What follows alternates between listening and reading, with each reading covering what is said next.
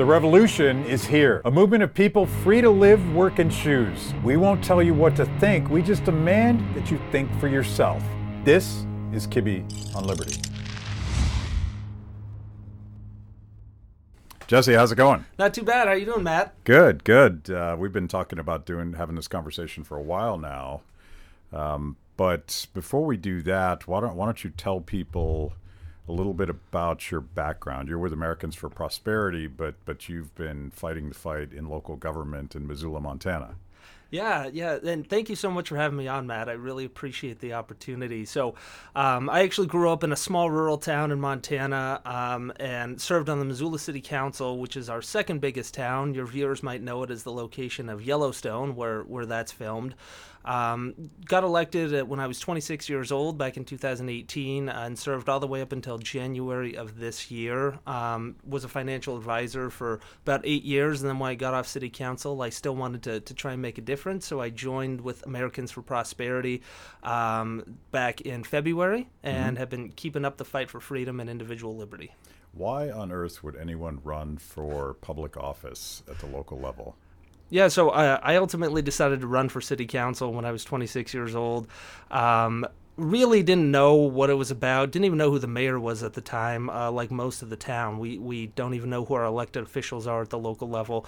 But as a financial advisor, I was working with a lot of folks who were on a fixed income. They were retired, and they'd owned their home outright. They'd done everything they were supposed to do. They paid off their home, but they still owed their rent to the government. And at the local level, believe it or not, taxes typically go up every year. I mean, as much as we complain about the federal income tax, at least it doesn't go up every year. But at the local level, typically goes up and up and up and up and never, ever goes down. And these folks that were my clients, they were getting taxed out of their home. They were people that had lived in their house since maybe the 70s, 60s. They'd raised their family there. They had their grandkids there, all these memories that they'd built into this home.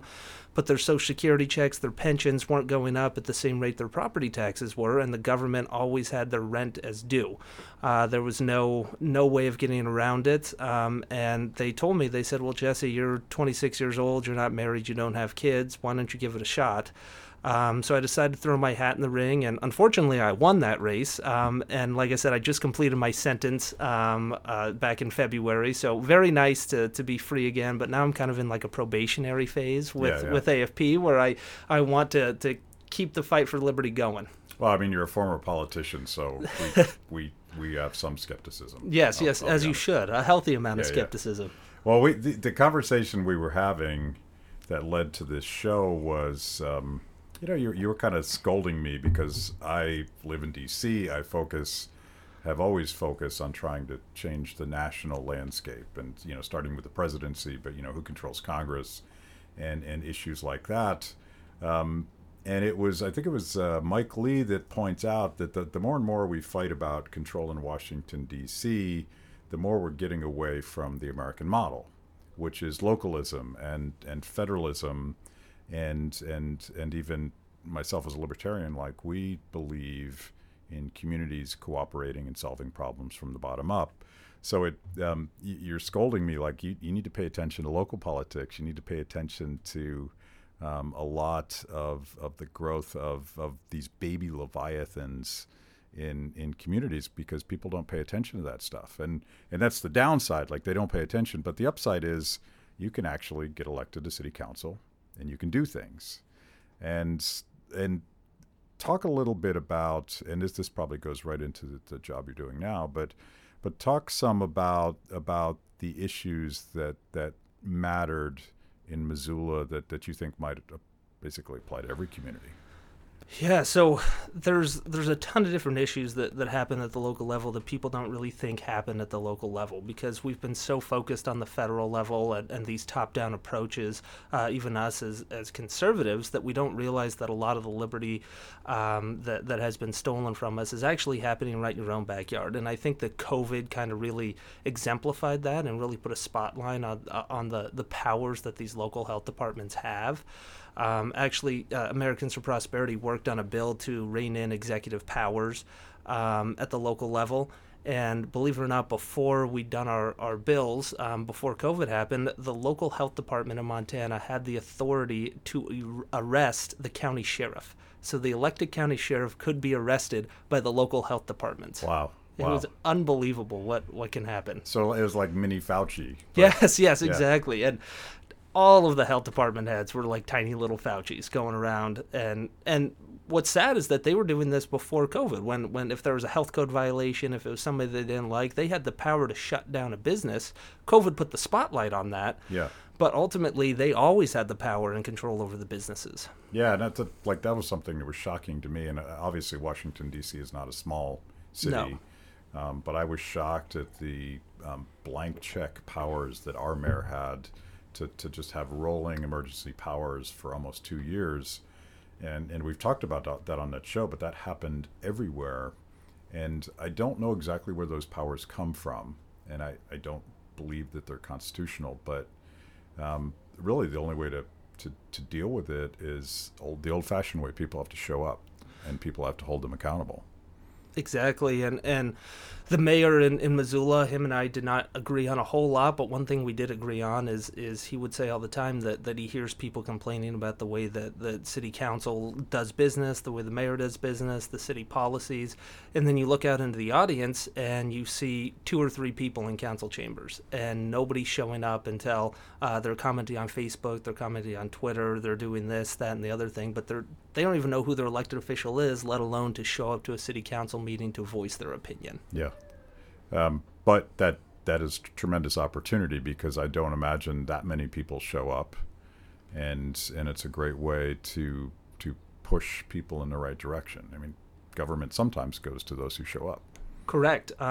And as we've talked about, conservatives have taken the fight more to the federal level, and we've focused on these top-down solutions. But while we've been doing that, the Democrats and the left have been focused on local issues since the early 1900s, and they have gotten control basically of every board, all these different advisory councils that the mayor has, school boards, everything that they have taken control over slowly and methodically over time, incrementally. Yeah, I was thinking specifically about education, and it's another one of those issues where the mythology is because of the Department of Education, and because the Biden administration talks so much about throwing more money at education, people forget that it is almost exclusively financed at the local level, controlled at the local level, and as we learned under lockdowns, really controlled by a fairly elite group of teachers union officials that don't seem to give a damn about kids. Yeah, they do not, unfortunately, in large portions, care about kids, and the whole incentive structure, unfortunately, is set up in a way that they can make a decision that's contrary to the customers. The customer in this case is being the taxpayers and the parents, and it doesn't affect their funding. It does not impact their funding. And there's a lot of teachers that are great teachers, but they're tied into teaching standardized tests. They can't actually work with that child to help them achieve their individual potential. They have to teach to a certain standard because their funding is tied to that. So if their kids aren't scoring high on standardized tests, then ultimately they're not going to get that funding that they need. Yeah, it's really like the union bosses, I think, make it impossible for good teachers to teach, and maybe really push them out of the system because they can't function. Yeah, that's 100% correct. And if a parent wants to take their kid out of public school or homeschool their kid, the teachers don't care, the school system doesn't care, the administrators don't care, because the parents have no leverage in this situation. The leverage, of course, being money that they've paid through their property taxes, that their neighbors have paid through their property taxes. It goes to that school no matter what. So what happened in Missoula and Montana with school lockdowns? Because everybody's paying attention in New York City and the awful way that the mayor's handling the situation there, but that happened almost everywhere. Yeah, and people think of Montana as the wild, wild west, very conservative state, but in reality, we're actually more of a purple state. And even though we did have Republican control at all 3 branches of government, the local levels, the power at the local government, the local schools, still had masking policy up until 3 months ago, that the kids had mandatory masks. They weren't actually back in school until this last school year full time. They were doing kind of alternate days. And parents were showing up to those meetings, and they were getting ignored by their school board members, because the school board members actually do have the power to control what happens in that local school system, almost exclusively, without the governor or the mayor or anybody having any say over that. Yeah, to take it back to the federal level, of course, I can't help myself, but the travesty of parents showing up at school board meetings and being targeted by the Justice Department as Oh yeah, as I think they used the T word, didn't they? They were domestic terrorists. Domestic terrorists. Yeah. Yep. Concerned parents now became the enemy of the state. Yeah, yeah. So what do you do about that? So like you have, and this would apply to almost every local issue. You have these entrenched interests that have in large been ignored by liberty type people who just sort of assume that at the local level people are doing their jobs. How do you reform education at the local level? So there's a bunch of different ways that you can do it, and especially all of those ways do not entail the federal government.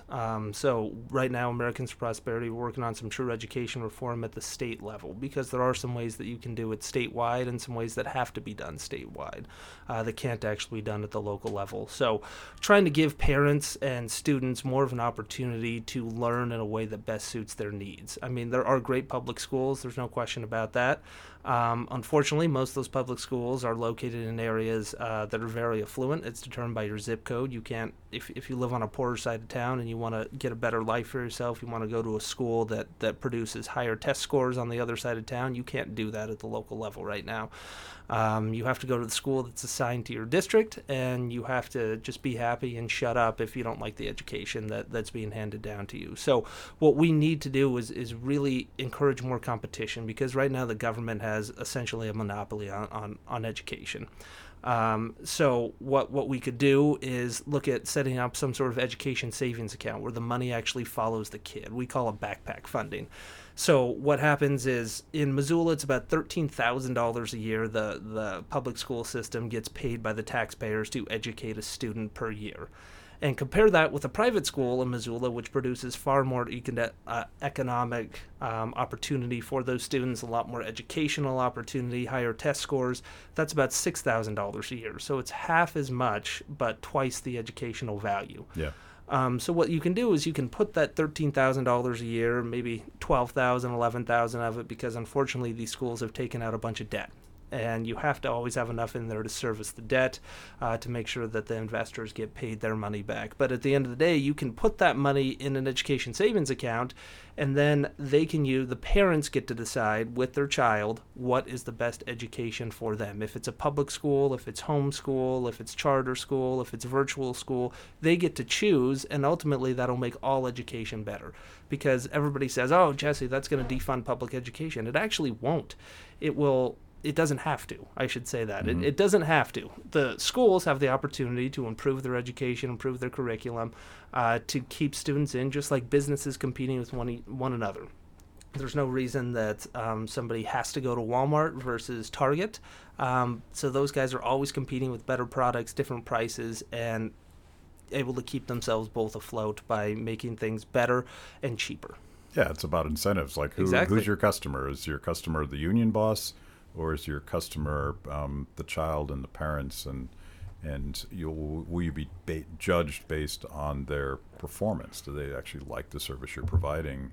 I know that's crazy talk in our system. So one of the things that's frustrating, that on the one sense, that the last 2 years, I think a lot of parents woke up to what's going on in I call it government education. It's not a public system in the sense that people are choosing to be there. It's a government system, and you typically, most parents don't have a choice at all.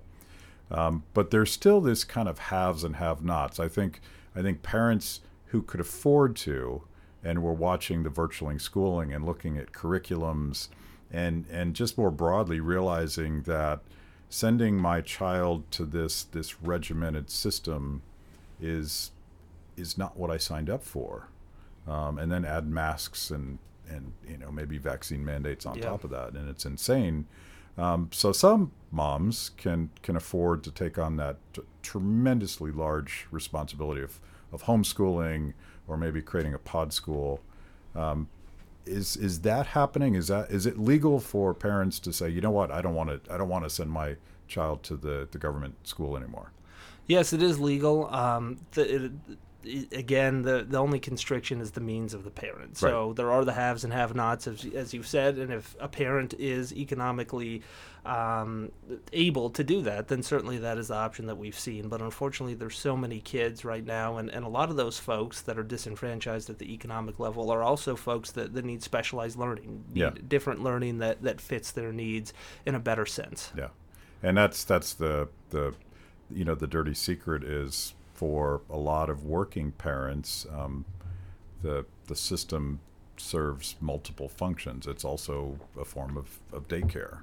Yep. So when they locked down the schools, they specifically screwed parents who couldn't afford it, because they had no means of getting to work, and they were stuck between a rock and a hard place. That's outrageous, but that's the means of having a real grassroots revolution where parents finally have enough knowledge and have all the incentives to actually just transform the system in a way that would actually be great for kids.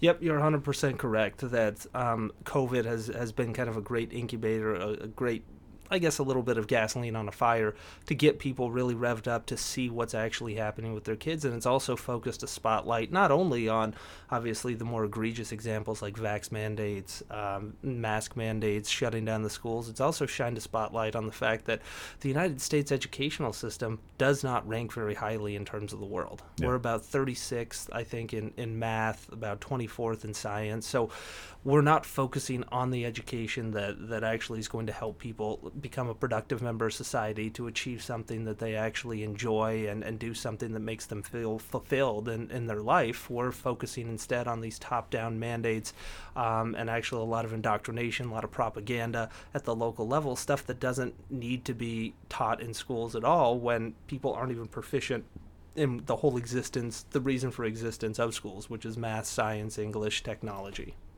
So when Milton Friedman first proposed the idea of education vouchers, and since that time, and that was I forget when that was, but the cost per child, the amount that the government puts in per child, has about tripled, adjusted for inflation. And it's all overhead. It's all administrative. Yep. It's all bureaucracy. That money's not going to teachers. It's certainly not rewarding teachers who serve students. But that also creates a political incentive to fight you guys tooth and nail if you try to fix it.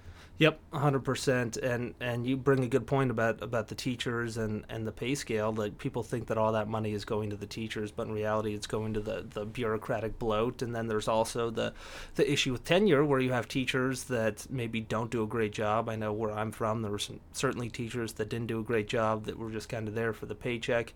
And then you had a teacher that was there, that was passionate, that stayed after school late, that was there in the summers, that was calling these kids at home. He got paid the same amount of money or less than the teacher that didn't do anything at all. Yeah. So there was no incentive really for the teachers to get better and improve their students' educational experience either, because it's all one size fits all. It's all based on how long you've been there, not on the quality of education that you provide to your kids. Yeah. So we don't have the details buttoned down, but we're talking about putting together a tour this summer in Montana, featuring in part the documentary we made, Sick Year, which is really, it's looking at the last 2 years through the eyes of 4 or 5 moms who really wanted the public system to work for their children, and they also just sort of took on the responsibility for themselves, and some homeschooled, but others created pods. And what I think about that documentary is that it empowers a lot of parents and usually moms, not always, that people that are like, I could never do that. That's too overwhelming. It's too big of a responsibility.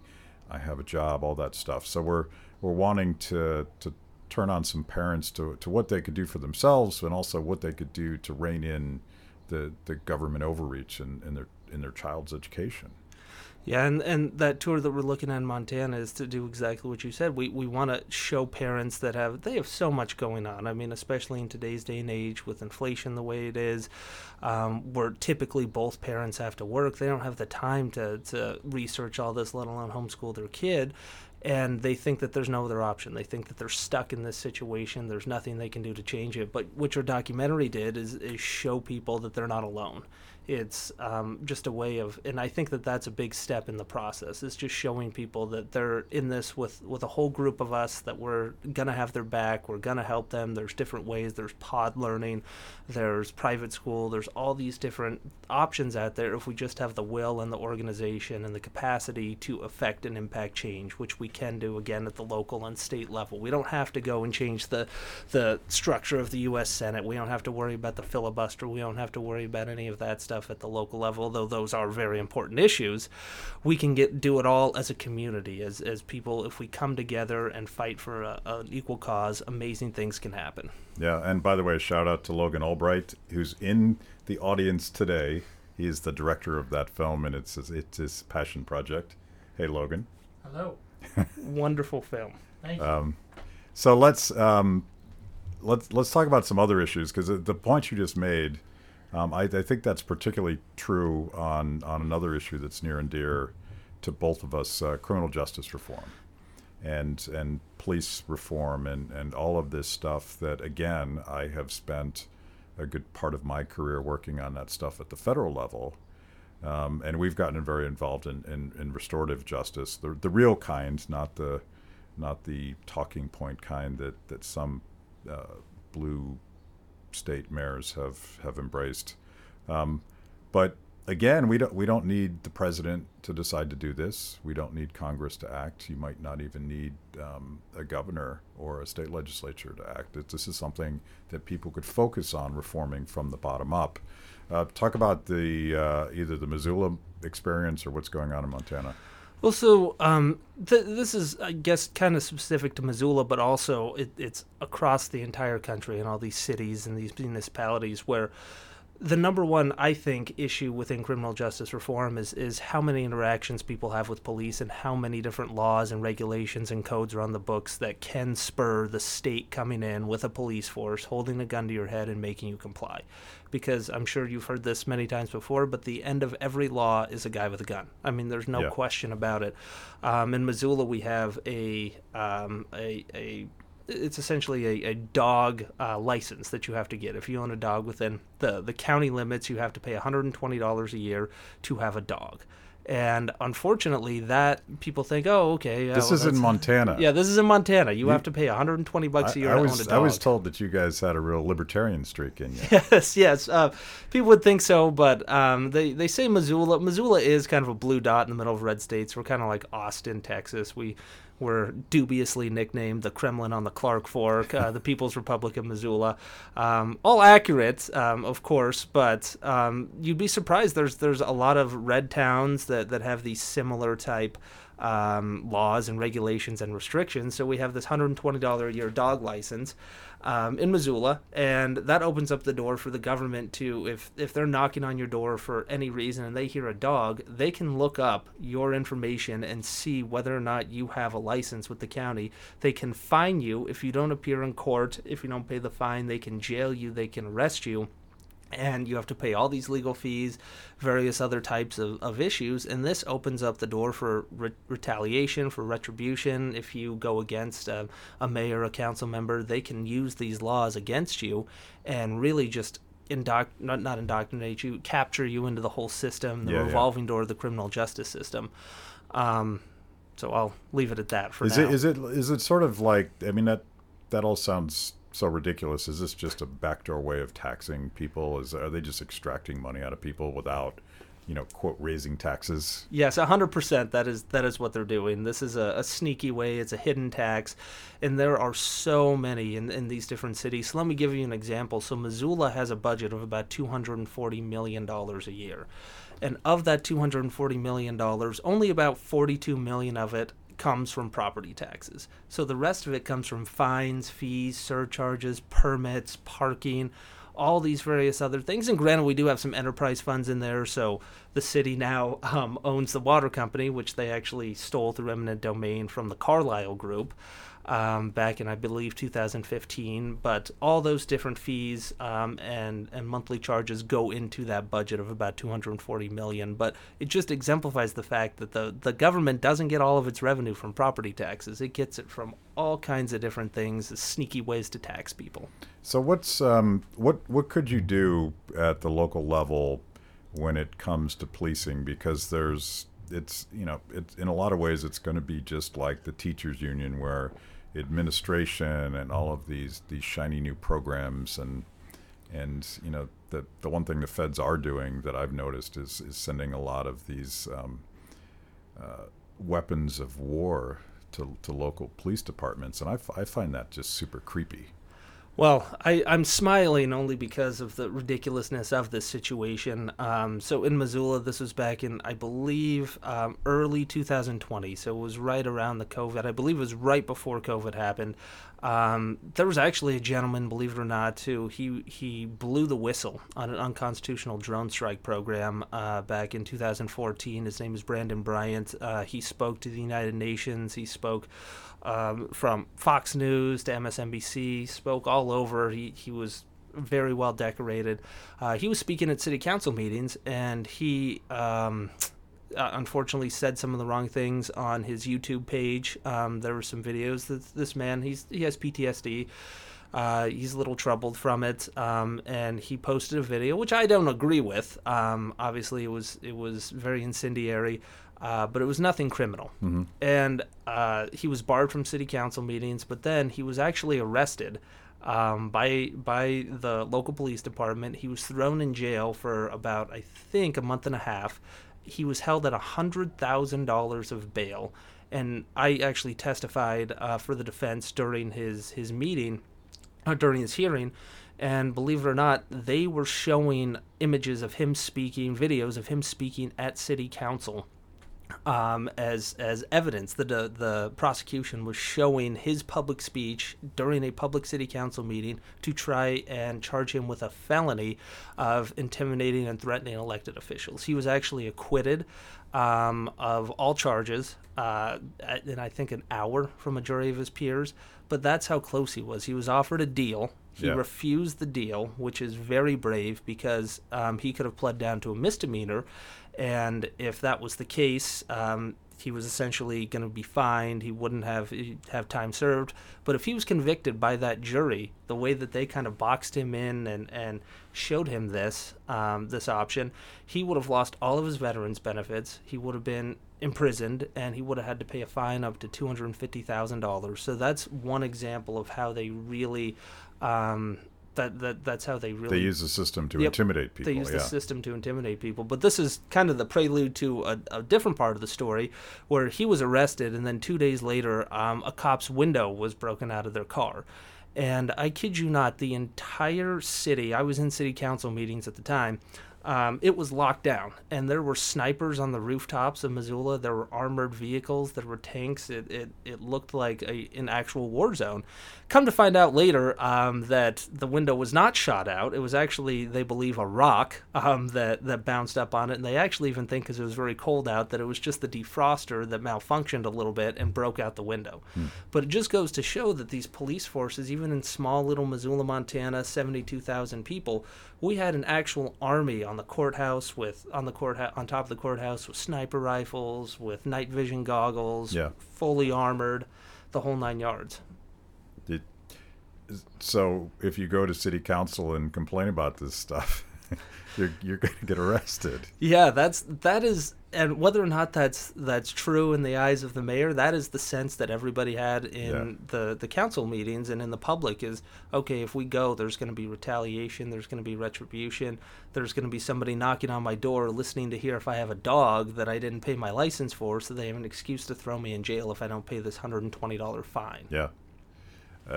Another issue that we were talking about is transportation, and here in D.C., happily the so-called Build Back Better effort by the Biden administration to spend. I don't even know how many trillions that one was, because we just throw trillions around like it's nothing here. But people forget that roads are a local and state responsibility, and that to the extent that there's federal money, it's always with strings attached, and it's always politically motivated, and it's always rewarding people who play ball and people who happen to be with this party when this party's in power, or that party. But it's super corrupt at the local level. Oh, 100%. And in a lot of cases, what I was talking to you about and talking to other people, the other advocates at the federal level that try and institute these policies top down, the federal government essentially allows the local governments to abdicate any responsibility for these things. So, as I told you before, budget of Missoula is about $240 million. We spent a total of $6 million of that on roads. Yeah. So everybody thinks, okay, police, fire, infrastructure, we can all agree that those are roles of government for the most part, at least in our modern sense of the term government. But we're only spending $6 million out of about a $250 million budget on infrastructure. And then meanwhile, the city can claim that they're broke, they don't have any money. Well, the state needs to help me. We need to tax the state citizens. Okay, the state doesn't have enough money. We need to tax the entire country to get this money that they have. They have at the local level. I've always said that the local government, at least in Missoula, and this is true across the country, they do not have a spending problem. They do not have a revenue problem. They have a spending problem. Yeah. So they have plenty of money. Again, $250 million, and they're giving out corporate welfare. They're doing these different programs, these different local welfare programs. So they have more than enough money to do it. And then the Joe Biden administration, whoever it is, comes in with this big infrastructure bill that has about 20% dedicated to roads and bridges. And then the local governments can feel free to use that money, oftentimes to strip their citizens of their rights, because they're able to use the majority of the money they collect at the local level for pet projects, for social change, social engineering, various different things that doesn't actually improve the lives of their citizens. So what was the biggest fight that you had? Actually, let's talk about two fights: the one that you won and the one that you got crushed on. Yeah, so the one that I won, we're talking about the tobacco issue. Mm-hmm. So the one on that was really interesting. People, again, think that this happens at the federal level, and sometimes it does, but the city council was considering a bill to ban all flavored tobacco products, whether that is menthol cigarettes, whether that's Zyn or nicotine pouches, whether that's wintergreen Copenhagen, which is very popular in Montana, banning all of that because apparently Big Tobacco is targeting kids with those products. So they tried to do a local government push to get that done, and I was able to successfully work with the mayor and some council members to say, okay, this is absolutely not going to happen. This is a complete infringement on liberty, and this is, again, another example of how you can encourage more interactions with police. It doesn't make any sense. So we were able to get that reduced down to just a ban on vape, which, again, was absolutely absurd. So they were banning all flavored vapes. All flavored vape juices, shops, everything. Where these people, there was probably, I think, 6 or 7 vape shops in Missoula, where people put their hard-earned money, their life savings sometimes, into developing these businesses, employing people, giving adults an alternative to smoking. Mm-hmm. They got that passed. They got it killed in the state legislature about 2 months later. So now, as so much of the policy in Montana is, Missoula kind of sets the tone now for the state legislature, where now no municipality is allowed to touch any sort of flavored or otherwise tobacco products that's more stringent than state law. So it's kind of a petri dish for stupid ideas. Very much a petri dish for stupid ideas. Yeah. Tax increment financing probably being the next one that we'll talk about, something that the legislature is looking at tightening down. Well, go ahead. So tax increment financing, for your viewers that don't know what it is probably the largest corporate welfare giveaway scheme in the entire country. And it happens in most municipalities all across the United States. It was happening majorly in California, and Moonbeam actually had to kill the program because it was bankrupting the entire state. So what it is... Governor Moonbeam. Yes, Governor Moonbeam. Jerry Brown, I think is his proper name, but I like to call him Moonbeam. In any event, he had to shut it down. As liberal as he is, I think there were 600 renewal districts in his state. So what it is, for your viewers that don't know, and maybe it's helpful to learn a little bit about how the property tax system actually works, because they'll talk about mills, they'll talk about mill levies, they'll be like, I need a 2 mil increase on my house, and people don't actually know what that is. So it's just a sneaky type of government currency to avoid them having to say that we're going to raise your taxes by X number of cents, X number of dollars, X number of thousands of dollars on your home. So in Montana, at least, how it's set up is you take the market value of your home, which is determined by a computer system in Montana, and you take the value of your home, let's just say it's $100,000, and you take that and you multiply it by 1.39%. And whatever that number is, you divide that by 1,000. So whatever the percentage is that you multiply it in your state, just take the value of your home, multiply it by that percentage set by the state, and that gives you your taxable value. From that point on, you divide the taxable value by 1,000, and that gets you a mill. So mill means 1/1000th. So then the mayor, the county, the schools, they charge you in mills to live in your own home. So if the mayor in D.C. charges you 250 mills, you just have to calculate what the value of the mill is worth on your home to determine how much he's actually charging you to live in your own city, in your own house. And typically there's 3 major taxing jurisdictions within a local government. There's the city, the county, and the schools. And there's a little sneaky something called tax increment financing. And what it is it's part of the urban renewal scheme. So it allows local governments, as they would say, it gives them the tool to encourage development to happen in a specific part of town, a specific geographic area.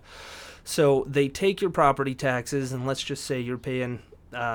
we'll say you're paying $1,000 a year. I don't know what city that is, but I want to move there because $1,000 a year is nice. But you take that $1,000 a year, and if you're in a urban renewal district, you freeze the tax base. So only $1,000 will continue to go into the general funds of the police, the fire, the infrastructure, the stuff that you care about for the life of the district.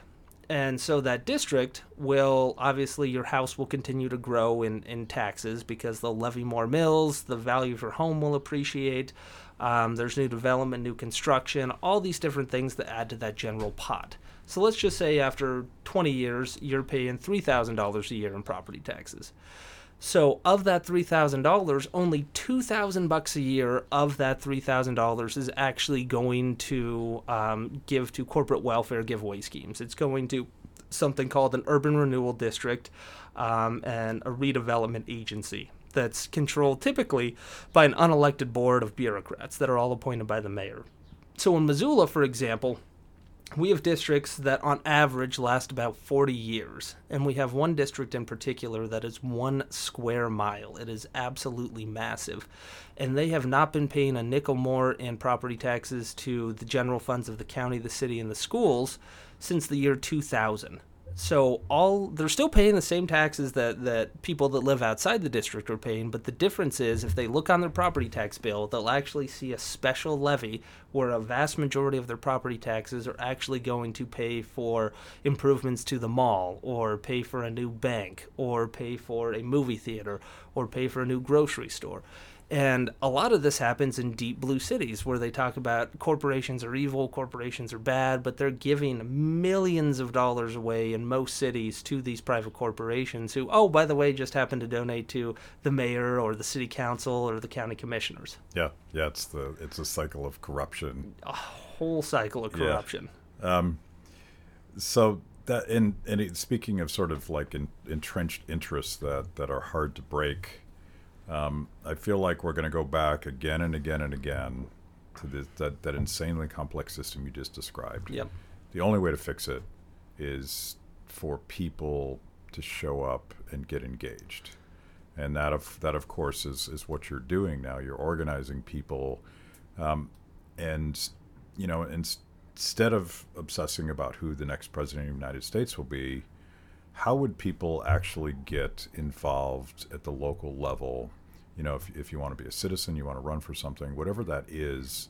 What are the opportunities and what are the tools?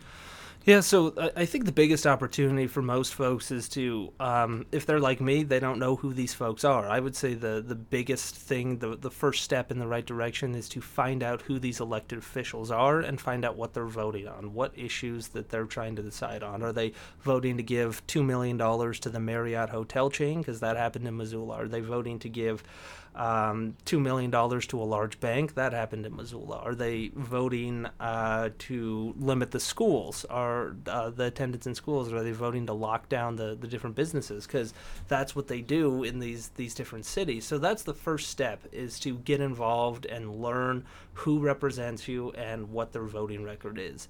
The second step, I was some punk 26-year-old. I had no idea what I was doing.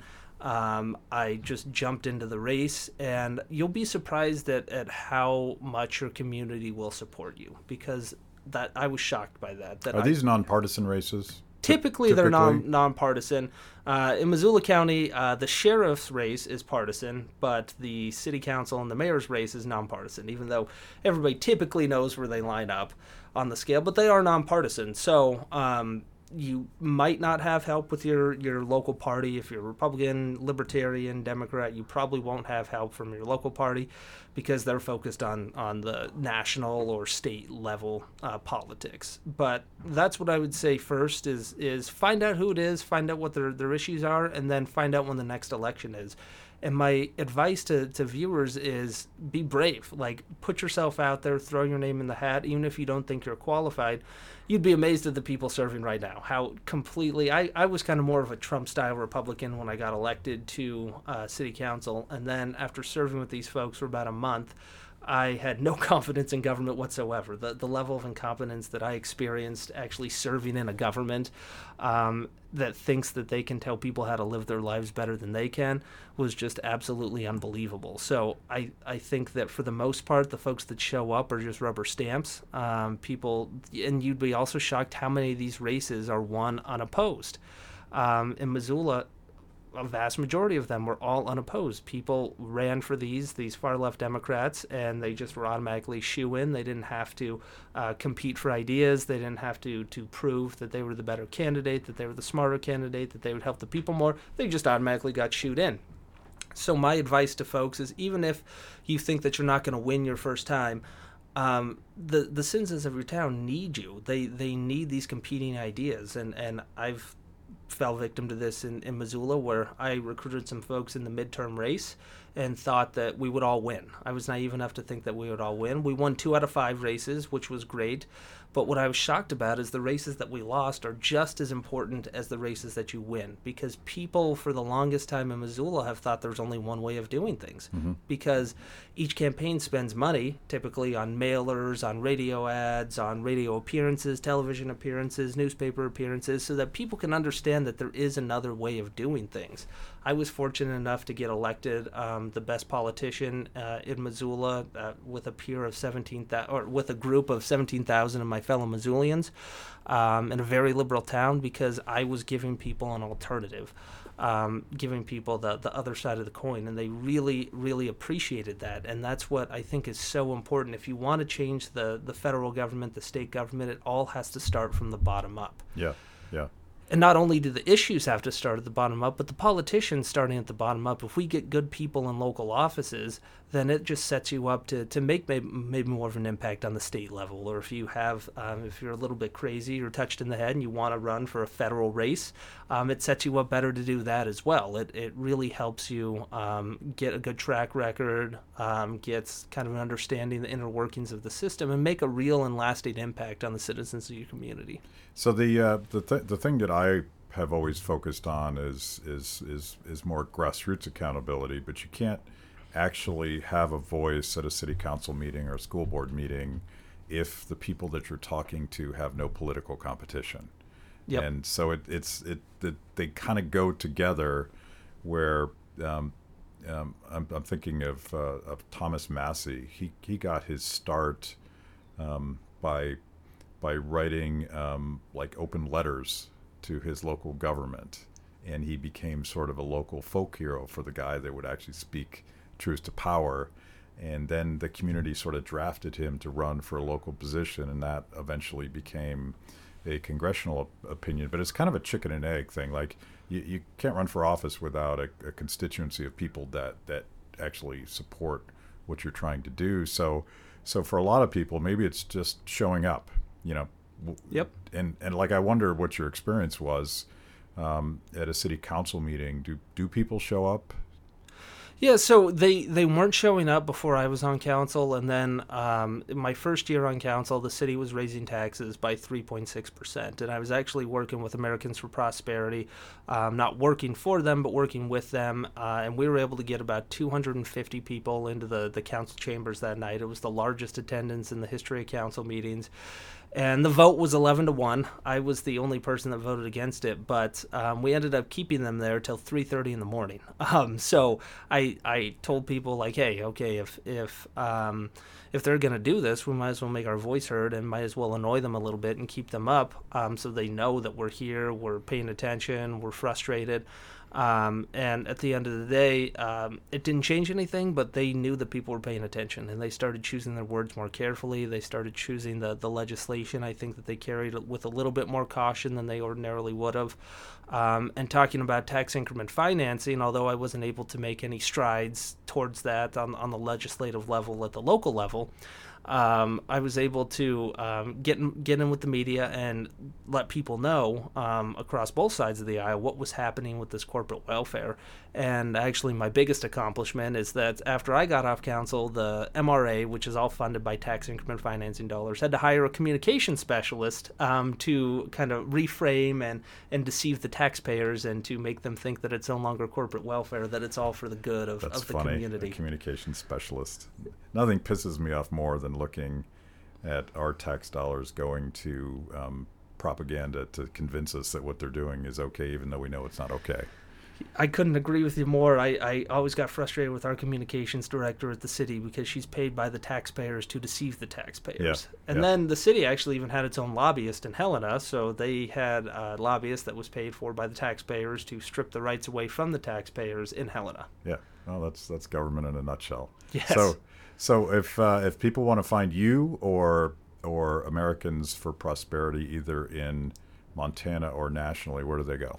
Yeah, so I'm on Facebook, on Twitter, Jesse Ramos MT, and then AFP. So just go to AmericansForProsperity.org to really get involved. So Americans for Prosperity really works around the grassroots movement. We want to get people engaged, social entrepreneurs, people that want to see a change.